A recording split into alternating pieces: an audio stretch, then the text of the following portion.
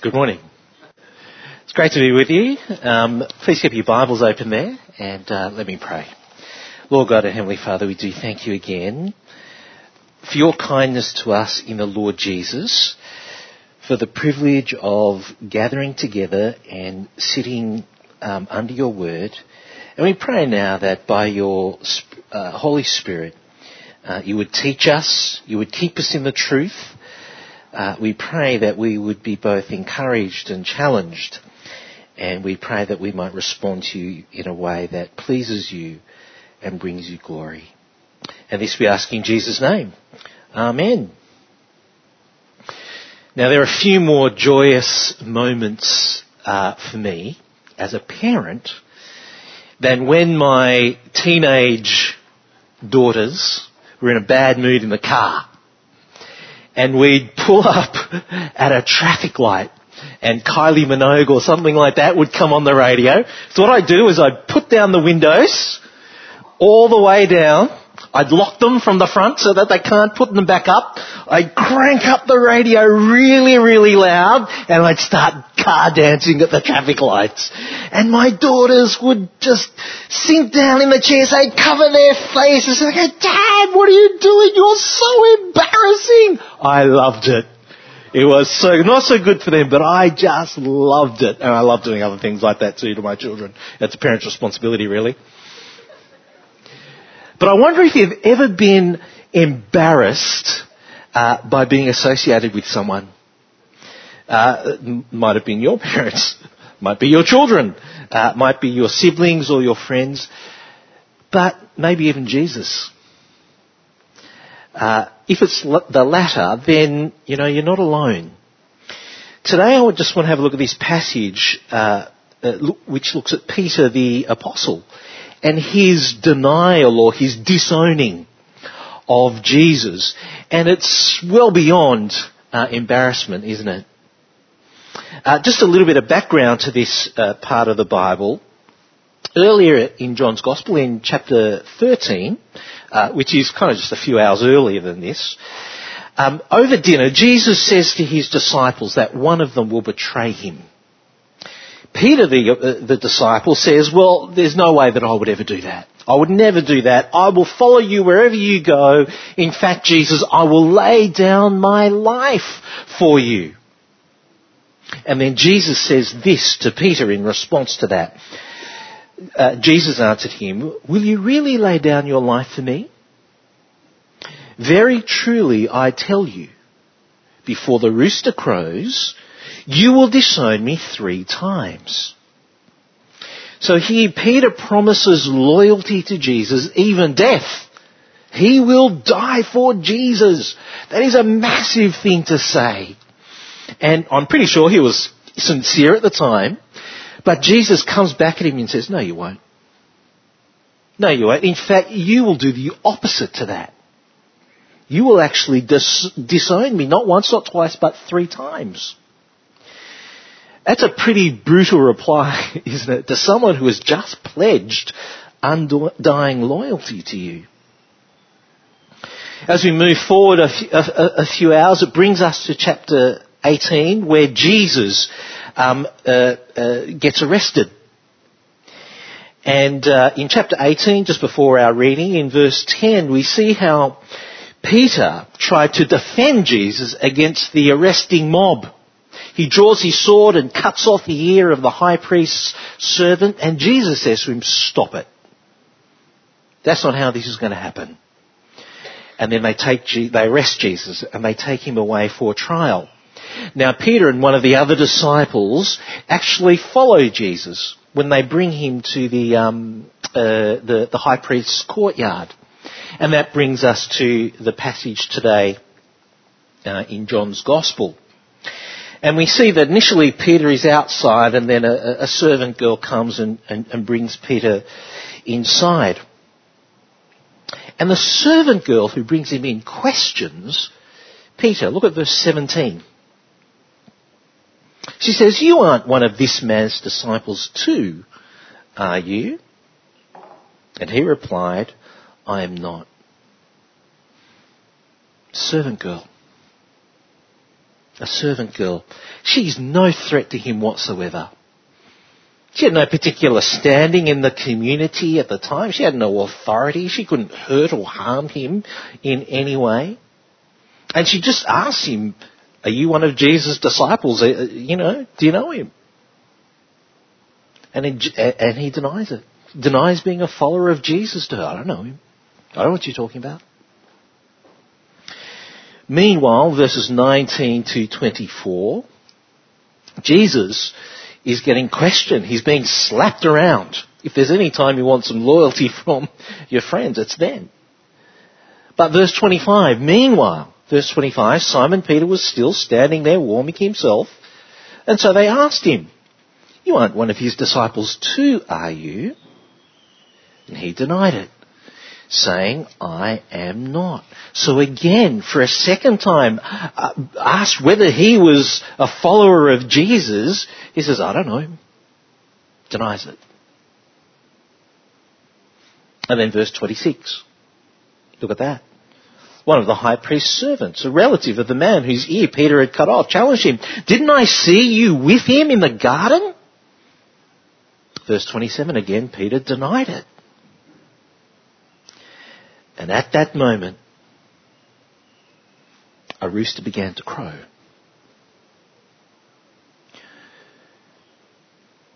For a third time, asked if with Jesus. For a third time, he denies it outright. And at that moment, a rooster began to crow. And the words of Jesus from John 13 that I read before came true, did they not? Very truly, Jesus said to him, before the rooster crows, you will disown me 3 times. What an awful, awful moment that must have been. In Luke's Gospel, as Luke recounts this event, he says, after the rooster crows, Luke 22 says, the Lord turned and looked straight at Peter. And Peter went out and wept bitterly. He had been ashamed to admit he knew Jesus, that he followed Jesus. That's what disciple means. This Jesus who had been so kind to him, so gracious, so patient, so loving, so generous, that Peter had pledged boldly, undying loyalty to, he just dumps Jesus. Just dumps him. No wonder there were bitter tears. His macho bravado had just turned into blubbering mess. At one moment defending Jesus against a group of Roman soldiers, next minute denying Jesus to a lowly slave girl. And disowning Jesus not once, not twice, but 3 times. Now we can be tempted to think, can't we? How could you do that, Peter? How could you be so weak? How could you be so gutless? How could you break your promise? And how could you do that, of all people, to the Lord Jesus? But maybe we ought not to be too harsh on him. At least he followed Jesus.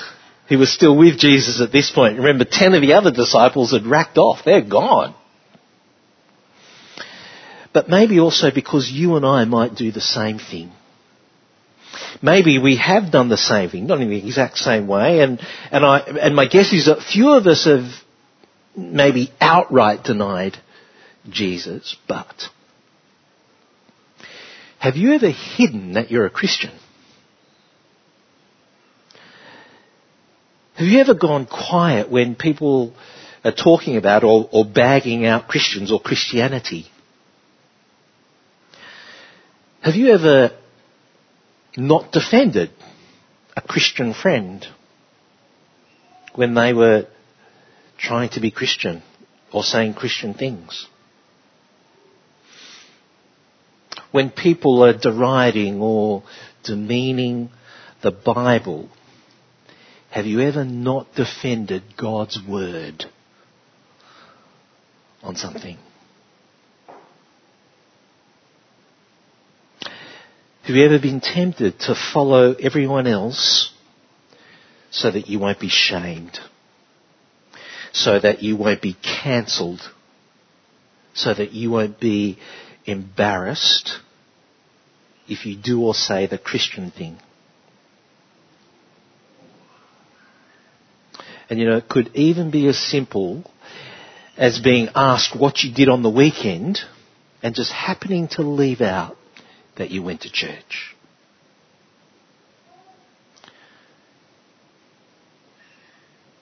If you've done any of those, then maybe we have denied Jesus. Maybe we have disowned him, disassociated ourselves from him, been ashamed of him. I've done all those things.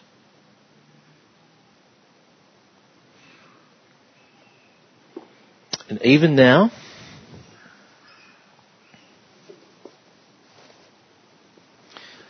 you know what this is, don't you? Even now, there have been times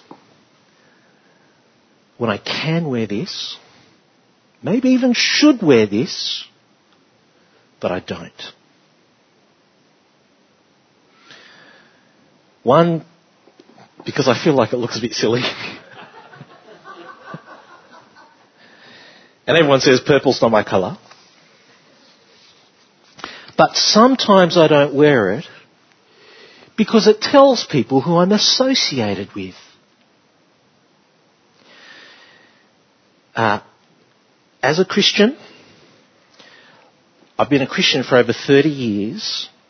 Over that time, I have received ridicule and aggression for being Christian. At times, abuse. Yeah, and times in the midst of that, I have just stood firm and strong. But there are other times, normally a non-church context, where I don't wear it. Because I don't want people to know I'm a Christian minister, a follower of Jesus, because of what they might think or say about me. Shame on me.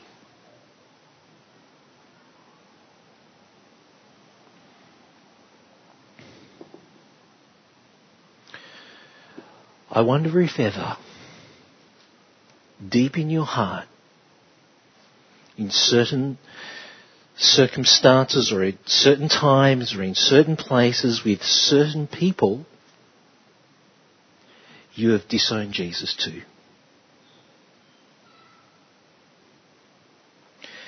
And we may think, but I didn't make such bold declarations to Jesus like Peter the disciple did, but we did, didn't we? We did when we said we'd follow Jesus, when we said we'd trust in Jesus, when we said we'd love him with all our heart, none of which are present when we deny him. And there's the possibility that even though Peter's denial is more spectacular, it's in the Gospels for all of human history to read, maybe ours is a bit more pathetic. See, Jesus hadn't died for Peter at this point. He had not risen from the dead at this point. So in a sense, Peter had less to hang his loyalty and his trust on than we do now.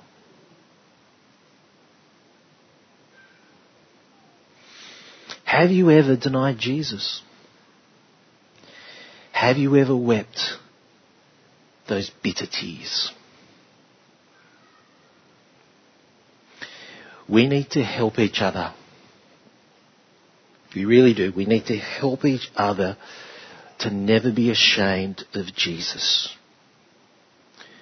Why? Because things will get worse for Christians in this country. I can tell you that now. I have no doubt about it. Cancel culture is in full swing and it will get worse. Many people do not care what the truth is anymore about anything. A few years ago, a journalist was quoting me, a famous journalist with a national newspaper who is still around, was misquoting me in the newspapers. And I challenged, and our media officer challenged this journalist. You know what she said? I don't care. I don't care. And many people do not care for explanation, nor good intention. In other words, Christians will get hammered more and more. I wonder if you've experienced that already. And if you haven't, you will. Just for being Christian. Many people talk about tolerance and inclusiveness. It is all bluster. Bluster.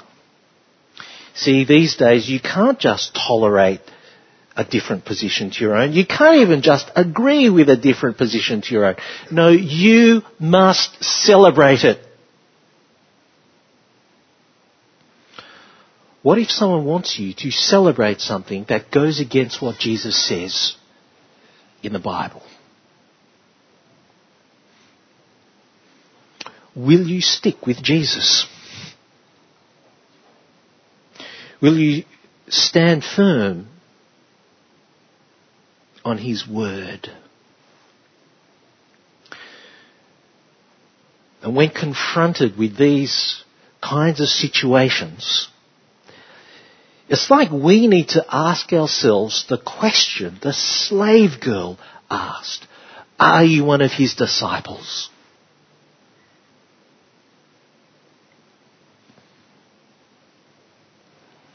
Now, I'm not saying, on the other hand, that as we engage with those around us or as we engage with society or the community or the world, that we should just be grumpy and defensive. Not saying that. We must always engage in a way that is gracious and polite and humble and godly. But we must stand firm in the truth of God's word. And we must stand firm with and for Jesus.